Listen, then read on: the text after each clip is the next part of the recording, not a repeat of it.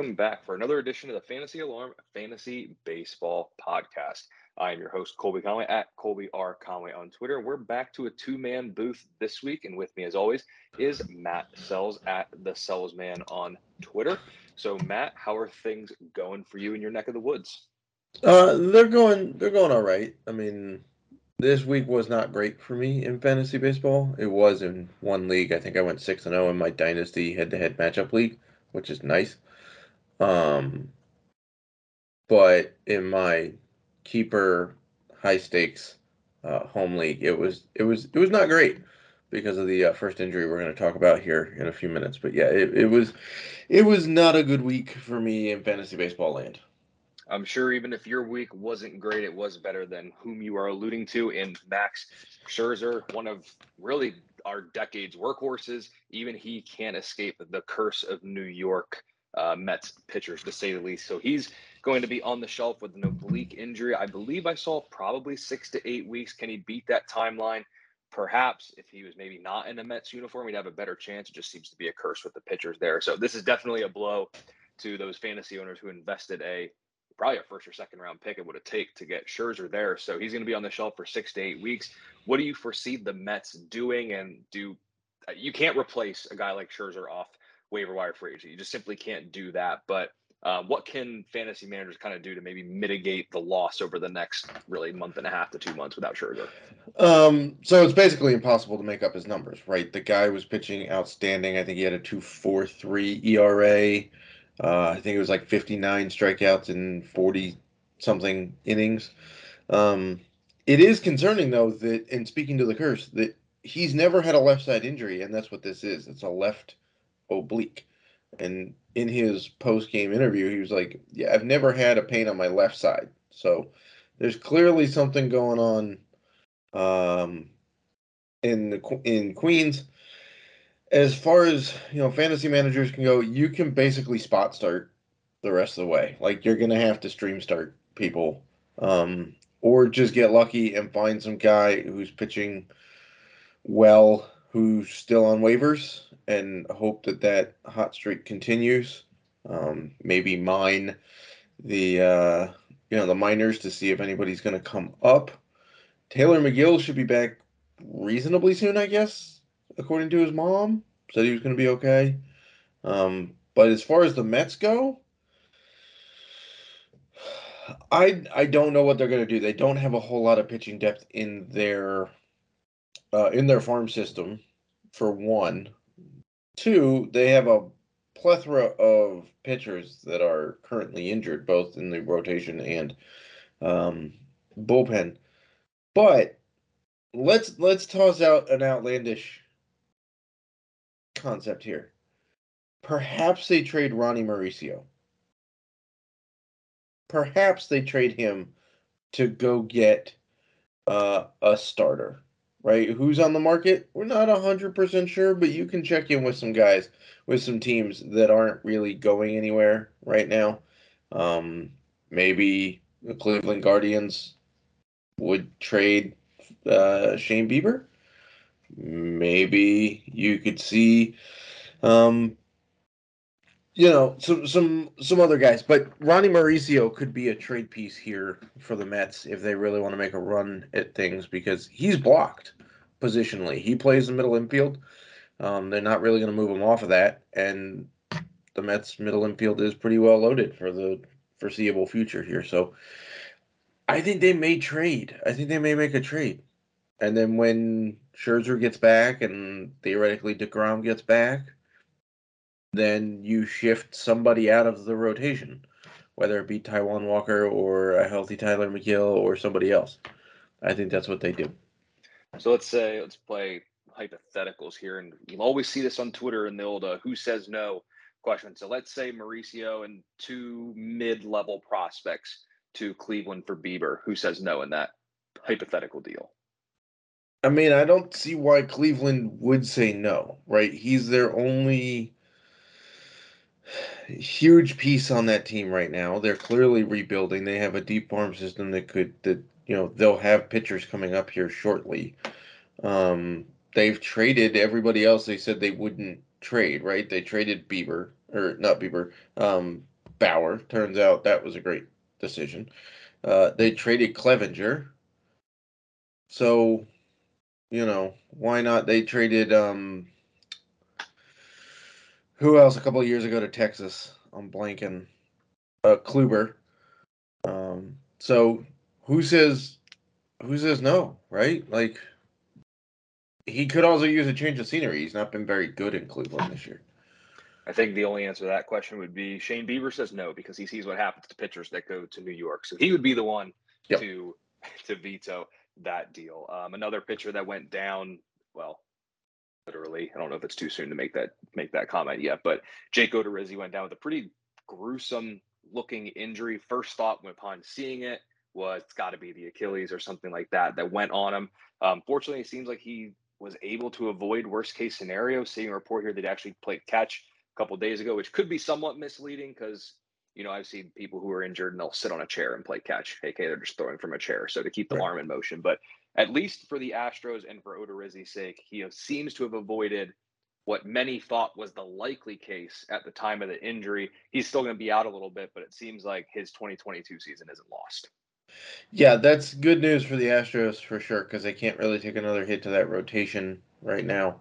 And it's good news for Odorizzi because obviously going from what looks to be a likely torn Achilles to you're still up and functioning 2 days later. That's good news. So I'm sure he lands on the IL for a couple of weeks, whether it's a minimum stay or it's a little longer, so that they can make sure everything is stable and good. We'll have to see. But yeah, that's definitely good news for Jake Odorizzi. For those that play in even just one catcher setups, but multi-catcher setups in particular, if you invested the high pick in Sal Perez, he's on the aisle probably for another week and a half or so due to some hand pain and a thumb sprain. So this seems to open the door a little bit for MJ Melendez, a young guy with a ton of pop behind the dish. The Royals really, regardless of where he is, Melendez has to stay in the lineup here. They need any sort of power production they can get. Seems like their lineup is full of good minus Perez, of course, good contact guys, good speed, and so forth. But they need some pop in that lineup. So Sal Perez is going to be out a little bit. Melendez figures to see a boost in playing time upon Perez's return. If you ask me, I don't know how they can justify taking Melendez out unless he absolutely implodes over the next week and a half. But that's just me. What say you? Yeah, I mean they called Melendez up with a healthy Sal Perez still in the lineup, right? And they've been cohabitating in the lineup together for a couple of weeks now. So I think he's here to stay, which makes sense. They need the pop in that lineup. He's proven to be a very good hitter in the minor leagues. But just one note on Sal Perez. That hand has got to be really hurting him for as beat up as that guy gets behind the plate, and for as much of a workhorse as Sal Perez is behind the plate. For him to come out and say, "Hey, man, I'm not right, and I need a little bit of a break." That's got to be, as the Mets broadcast noted with Scherzer, when he pulls himself out of a game, he's got to be seriously injured, right? Um, so it's a hand sprain. It's a couple of weeks for Perez. But yeah, I agree. Melendez is going to stay up. Whether they rotate him behind the dish, give Sal Perez a few extra days off here and there, or, just play fast and loose with DH. I think Melendez stays up unless he goes like 0 for 3 weeks. Then he'll stay up with the Royals. So I would definitely be looking to add Melendez, especially if you need pop. And a lot of times in two catcher setups, the second catcher you probably drafted as someone who's going to give you production in maybe one category. Like you're looking at power and you don't really care about average, Right. or you're like me and you took like Jacob Stallings to try to just get some sort of resemblance of a half decent batting average, and you're not really concerned about anything else. So Right. And I mean, in terms of grades, he grades out at about a 40 grade bat on a 2080 scale. So if you're not familiar with a 2080 scale, 50 is MLB average on that scale, right? Anything above 50 puts you into above average or plus or elite category. Anything below 50 is below average, and then you get into like heinously bad. Like one of the prospects I just wrote up last week has a 20 grade power but 70 grade speed, right? So you'd literally have to like put him at second base for him to have any shot of hitting a home run. Okay. Melendez has a 40 grade bat. So what does that mean? It's below average for MLB average. But for a catcher, it's probably about average, right? Catchers, you're not expecting big batting averages unless you're talking about Salvi Perez is a different case. Obviously, JT Realmuto, guys like that, Will Smith. Um, but Melendez grades out at a 60 grade power, which is plus power, right? So if you assume that an average MLB hitter will hit 20 homers a year, plus power puts him in the 25 to 27 homer range. Okay, so that gives you an idea of the pop he's got and the hitting tool he's got. Absolutely. And Melendez guy, just especially any guy that has a pulse behind the dish that's going to play, probably someone you're going to keep in mind. And I mean, when you look back at Melendez's numbers, back in A ball, 19 bombs in 111 games, and back in 2021, 41 with 103 RBIs there and a 288 average. So the kid can hit, no doubts about it there. Milwaukee starter Freddie Peralta is going to the IL with sore feelings and a sore, tight shoulder upon getting not quite abused, but he got roughed up a bit by the Washington Nationals of all team. Of course, I wrote him up yesterday and talked about him yesterday and Sunday for the Yahoo Heart of the Order play. So that didn't help my DFS lineup. So on behalf of everyone who owns Peralta and or played him on Sunday, we will blame you, Matt, as a Nationals fan for causing this, along with the shoulder tightness for some sore feelings there. So thank you, sir. Yeah, not much to add. I think the sore feelings are a bigger part of this than the sore shoulder. Obviously, that's tongue in cheek.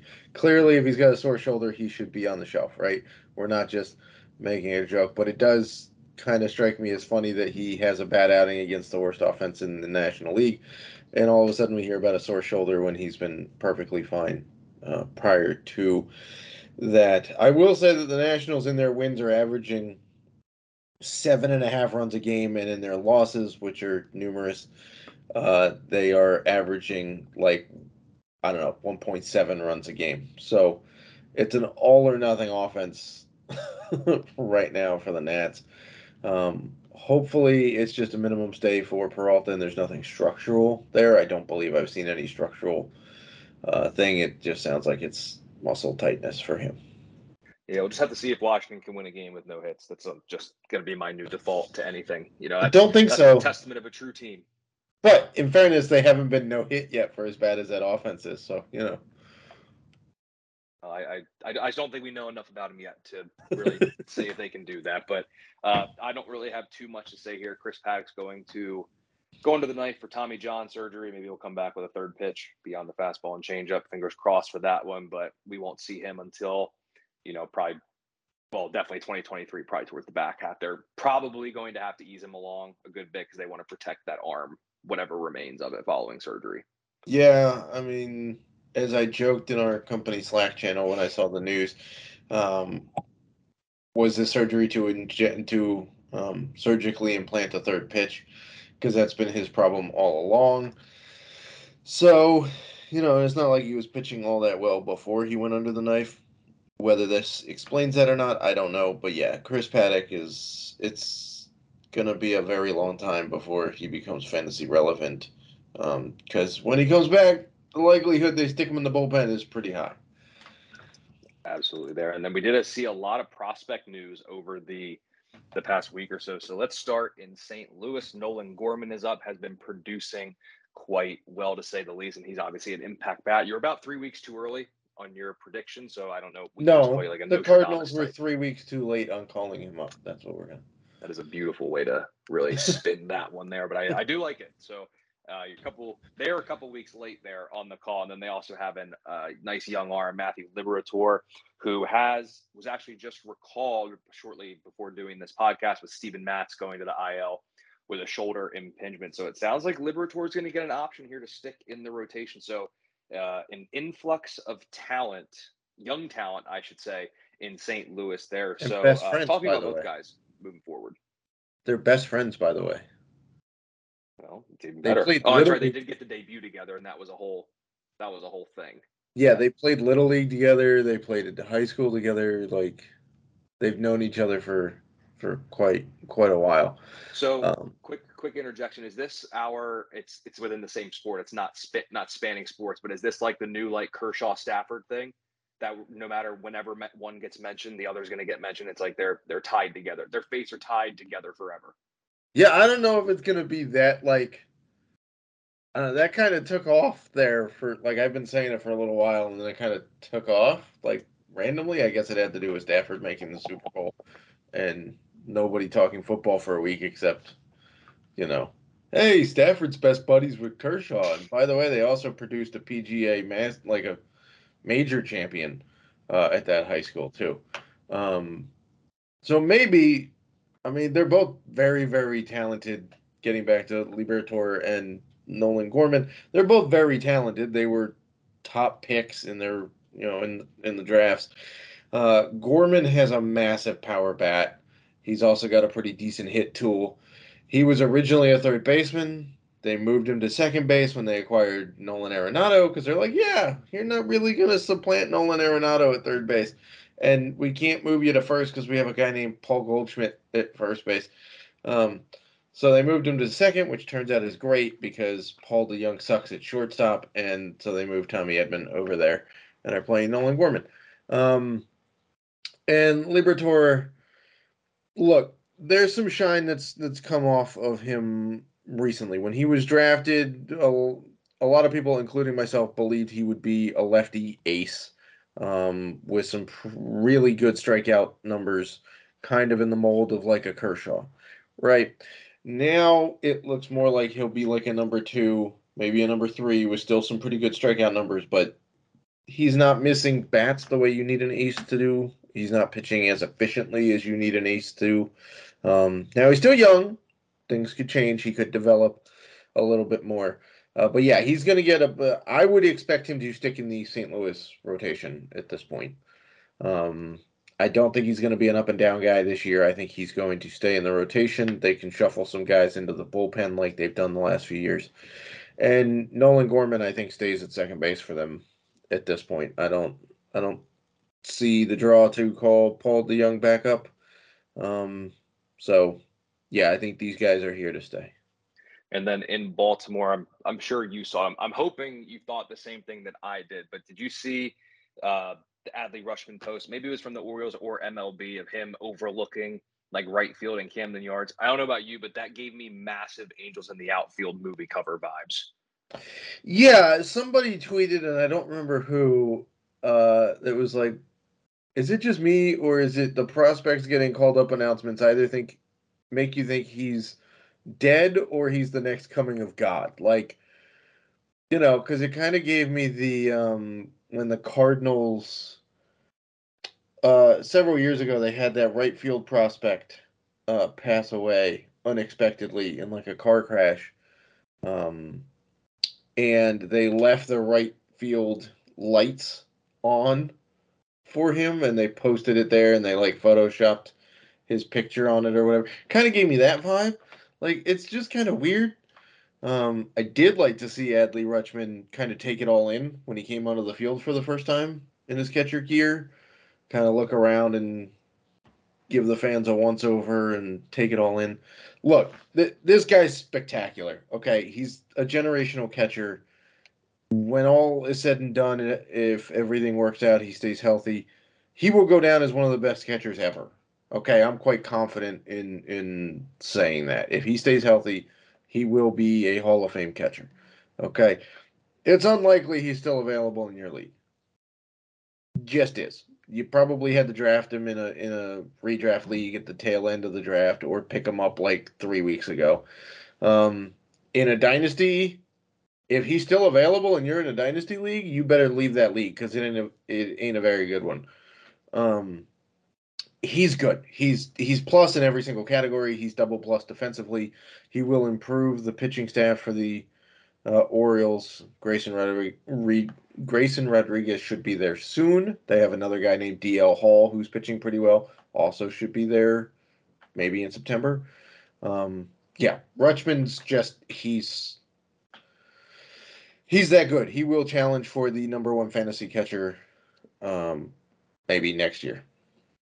I'm going to extrapolate what you said into another statement, but there is basically a 0.00000% chance that he gets sent back down at all Yes. this season. He's up to stay. He's up for good.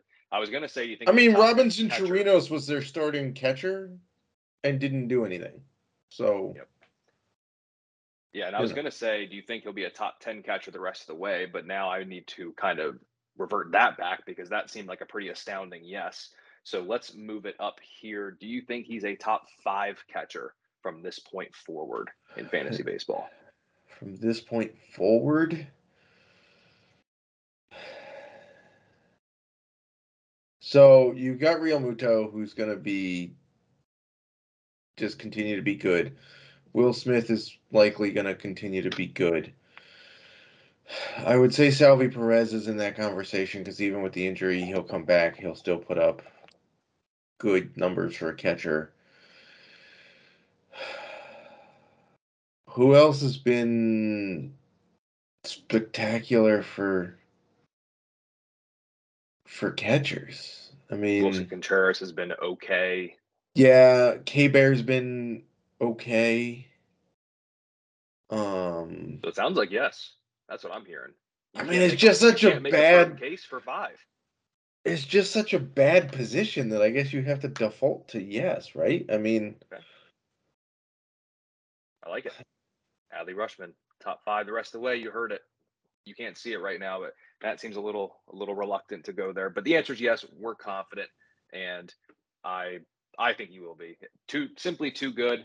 he And he's also in a gets the good benefit of division. playing in a bunch of small ballparks, right? Yep, Like that, that so. certainly does help.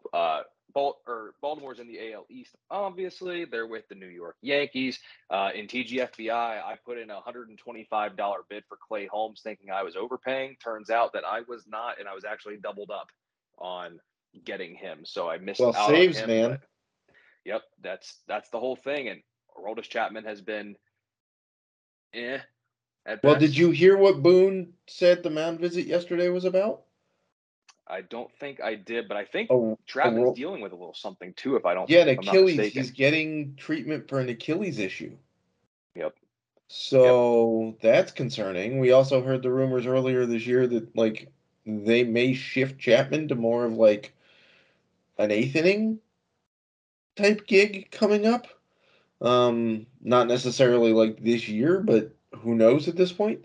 So yeah, I don't see any reason um why Clay Holmes can't slot in and get some saves. Now, I have stated in the past that I don't usually like closers from high offensive teams, but with the Yankees starting rotation, let's can I call them woes? They haven't been great. Like they've been solid enough, but not like spectacular, right? They're going to win games that are high scoring. Or they're just going to hit like 3 solo shots and call it a game, right? So yeah, I like Clay Holmes quite a lot, Yep. quite a You lot. got a point 42 ERA on the year. The expected stats obviously a little bit higher because it's hard to have an xERA low of an ERA that you already have that's already Right, but his way below xERA 1. is 1.30. Yeah, exactly. His He's been FIP is 1.57. Yep. Like And he's really just been impressive. Like the strikeouts maybe aren't as high as you would like, but the biggest thing I love is the jumping ground ball rate because you can't get hurt. You can't get severely hurt by balls hit on the ground. So that's true. Which is also, so by the way, why his Sierra is 0.67. yep, it sure is. And then quick break from more hard hitting analysis and statistics, but saw an article came out that there's the old saying, you look good, feel good, play good, and now someone is saying that smell good is brought into the equation. So look good, feel good, smell good, play good. So at the salesman on Twitter, which to you do you think is the most important amongst that trio? Look good, feel good, or smell good to play good? I would say feel good. Yep. And you want to know why? John Daly completely disproves all of the other parts of this. In the Some people first might say he round smells good.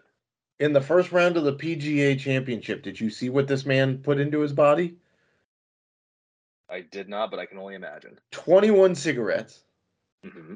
12 Diet Cokes, 6 packs of M&Ms, and 0 water.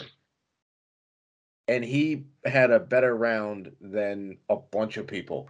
Like better than Dustin Johnson, who is like a fitness god, and I mean, hell, he stays in shape. He's married to the great one's daughter, for God's sakes.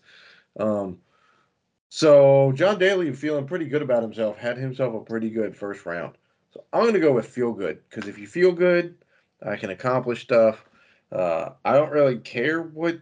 I mean, I do care what I look like. That didn't come out right? But like, I don't have to show off for people anymore. I'm comfortable with my life status. Um, Smell good for the start of the game. You probably want to smell good, but by the end of it, if you've had yourself a good game, you ain't gonna smell good because you're gonna be sweating from putting up some big numbers. So I'm gonna go with feel good. Yep, that is the only logical answer to me is feel good. I don't care what I look like. I don't care what I smell like. I just want to have 3 hits and 4 at bats with an extra base hit or two and call it a day. So it is feel good for me. So we're going to move here now to a little buy or sell. So we'll go to the Dodgers. We're going to go to Tony Gonsolin. He's looked quite good, especially in his last start. When you look at his numbers overall, he's no Clay Holmes, but he does have an impressive 1.62 ERA. K per nine at only 8.5 is a step down from where he was last year, but it's kind of closer to where he's been at the major league level prior to last season.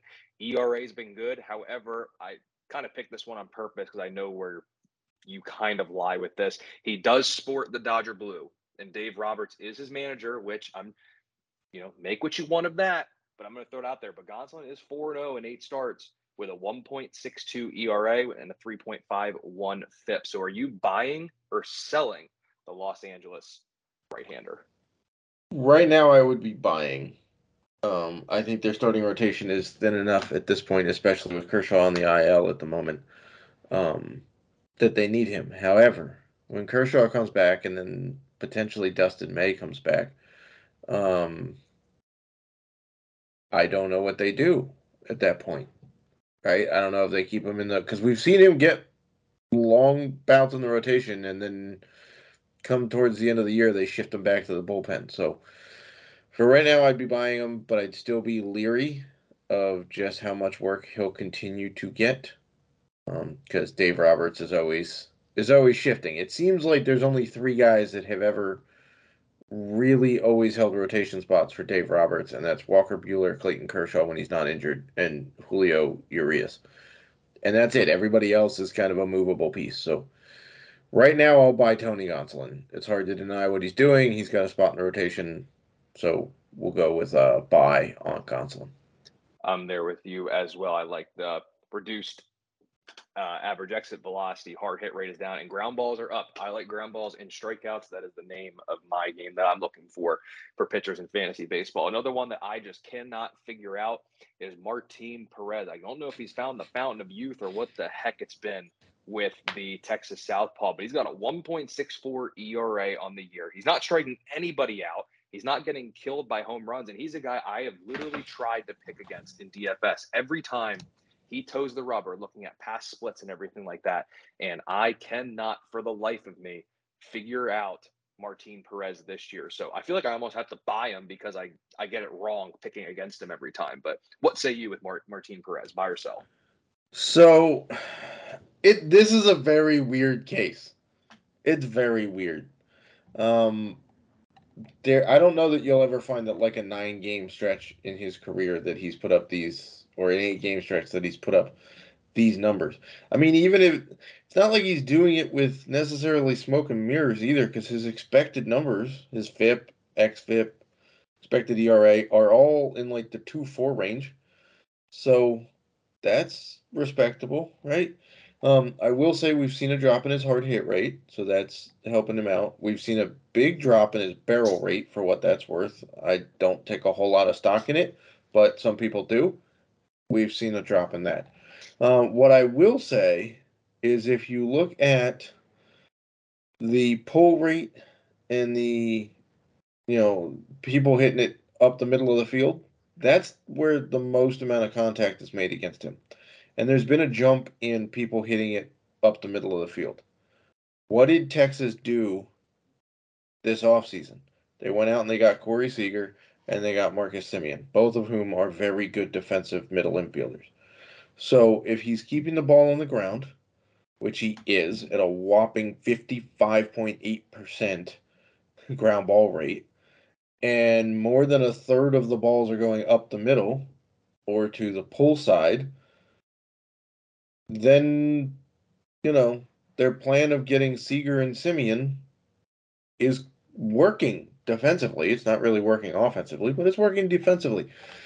And Texas's new ballpark is a pitcher-friendly park. So all of this to me suggests that maybe you buy him. That sounds horrifying to say, because it is Martin Perez. But right now, you can't argue with what he's doing. Yeah. Let me twist your words here for a second. That's one of my He favorite hasn't things allowed to a do. home run yet.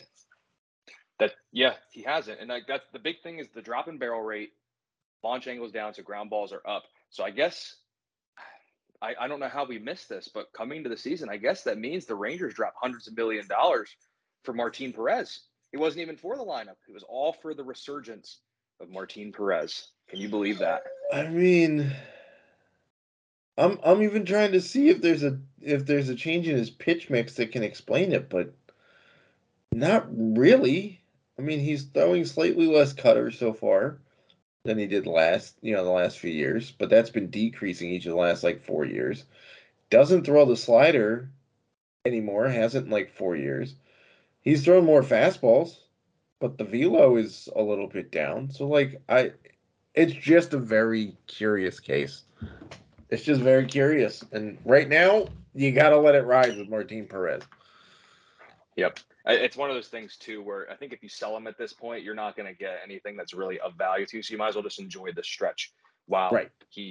while he's doing it. Another stretch that I find particularly interesting, and the fact that I played him in DFS and he's during this hot streak and it's worked out quite well, is Cole Calhoun, who's enjoying really career numbers.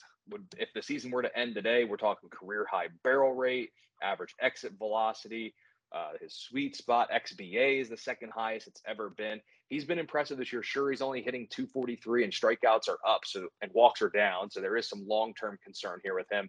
But he does have 6 home runs and only 115 at bats. And really in May, he's been exceptional with an OPS north of the even 1,000. So is this, after I just said strikeouts are up and walks are down. So that kind of bodes to where I'm going a little bit here. But is Cole Calhoun at this point a guy that you're buying or selling? I don't know. Can I say push? Sure, why not? It's your podcast. So, here's the thing, and I know extrapolating data is a terrible thing to do. Okay, don't anybody ever do it. Don't do what I'm about to do. Okay, but we're about a quarter of the way through the season in terms of games played, at bats, plate appearances, whatnot. Right?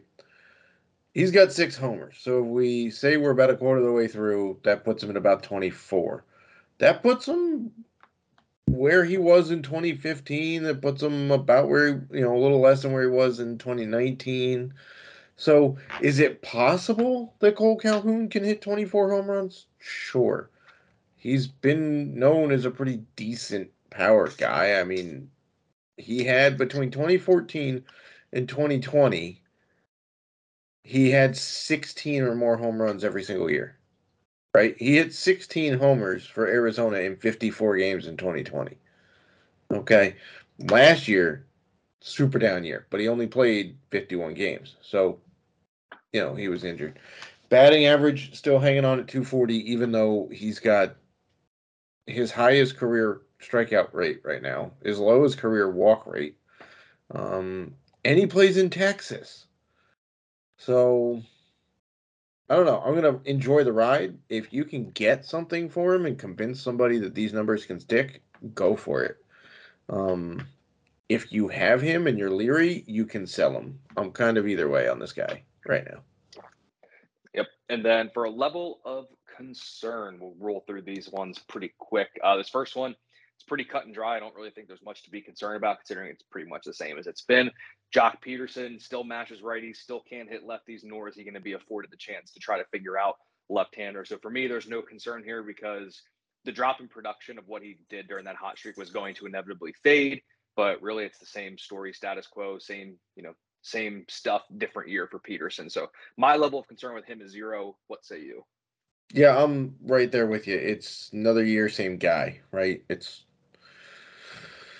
That's San Francisco got him because they knew they could use him in this fashion, and it's worked for him. Yep, So and then yeah, that's it. absolutely. And then another one that we have here, Joey Gallo struggling. He's got 16 strikeouts in his last 43 at bats. And when you look over basically the last month for his last 89 at bats, he's punched out 40 times. He's another guy we kind of know whom he is at this point. Home run or strikeout is the name of his game, except this year, his 37.8% strikeout rate would be higher than either of the past 2 years. And his numbers not very good there. So for me, I'm pretty concerned about Joey Gallo. I don't have him anywhere though, so I don't really know if that allows me to be concerned about him, considering I don't have any shares of him. But overall, I'd be concerned. What about you with Gallo? Yeah, well. So this is tricky, right? Because I've been concerned with Gallo for a while, but I have no more concern than I previously did. He is who he is. He finished last year with a sub 200 batting average, and it was decently over 200 when the Yankees got him, right?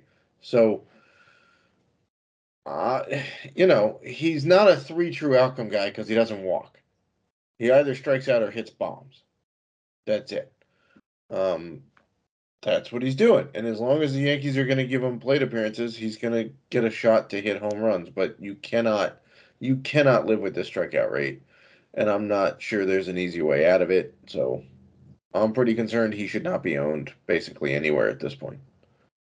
Yep, I right there with you. If the power's not there, I can't stomach that batting average. And then the last one we'll talk about here is Alejandro Kirk in Toronto. He's not striking out. He doesn't really miss a lot. He's hitting 260, does only have one home run, but it seems like they're just reluctant to let him play every single day. And that's where my concern really lies with him. At regular at bats, I'd be all in on the guy, but they seem somewhat reluctant to do so. So, any concern with Alejandro Kirk, the 23-year-old backstop in Toronto? Well, I mean, it's concerning if you drafted him to be your main catcher, assuming this Mhm. was a breakout year coming, which I was one of the people that thought it was going to be a breakout.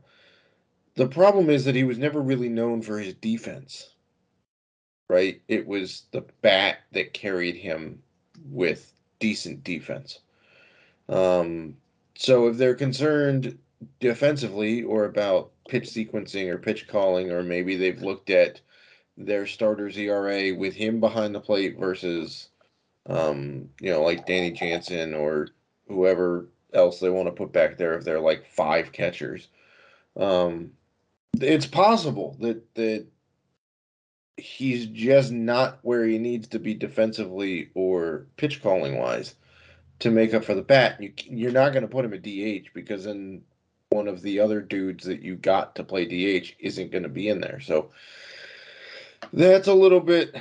That's basically what's happening with Kirk is he got blocked by a guy who plays better defensively, and while the bat isn't there, you'll take a downgrade in bat in that offense to get better defense. Yep. And then that's the level of concern. So then we're going to wrap it up here with the prediction for the week that lies ahead. Last week, Matt, you were the only one to get it right with Baltimore listening to you and giving Adley Rutschman the much deserved and long awaited call to the show. So for this week's prediction, I'll go ahead and go first, see if I can actually get one of these things right. I doubled down on it this week at Fantasy Line. I wrote about why Trevor Story was a buy low on, I believe I wrote it Tuesday. I believe I wrote it Wednesday morning. And then I like to think that article unleashed the hit parade that was for Trevor Story. But the bounce back was obvious it was coming. It just happened to be literally a day after I wrote the article. So that was always nice to see. But for me, I'm going to double down here with Trevor Story. I say he's going to hit at least 350 this week with a couple of home runs to boot. So over his last 7 games as of Monday, 360 with 6 home runs. I'm thinking he's going to come somewhere around there. There'll be a little bit of drop in power. But for me, over this next week, Trevor Story hits at least 350 with at least 2 home runs and 2 more stolen bases. Matt, what is your prediction for the week? So interestingly, we did not plan to stay in Boston for both predictions, but we will. Jarren Duran should be back up with the Red Sox. Like, can we just state that as fact? Not that I'm predicting that he's going to come up this week. Back up, I should say, because he did get a 1 game showcase before Kike Hernandez came back from the IL. But Boston, what are you doing? You got a guy who's mashing AAA hitting, and he's been mashing since basically the second half of last year when he made a swing adjustment, and he's become more patient at the plate. He's walking more. He's making better contact. The speed is playing. He's got some power now. That continued from your minor leagues to spring training to the Arizona Fall League to the Olympic camp. Um, so, and now he's been ridiculously good in May. You can make the argument that his batting numbers are actually better full circle than Nolan Gorman's were in May. So, why is Jarren Duran still down on the farm? Your outfield ranks either second to last or third to last in every offensive category in baseball. And if you're second to last, the only team you're better than is Oakland, who's got three garbage truck guys playing outfield for them. Like, I mean, what are we doing? Jarren Duran has got to be in your lineup. He's got to take over for somebody in that outfield.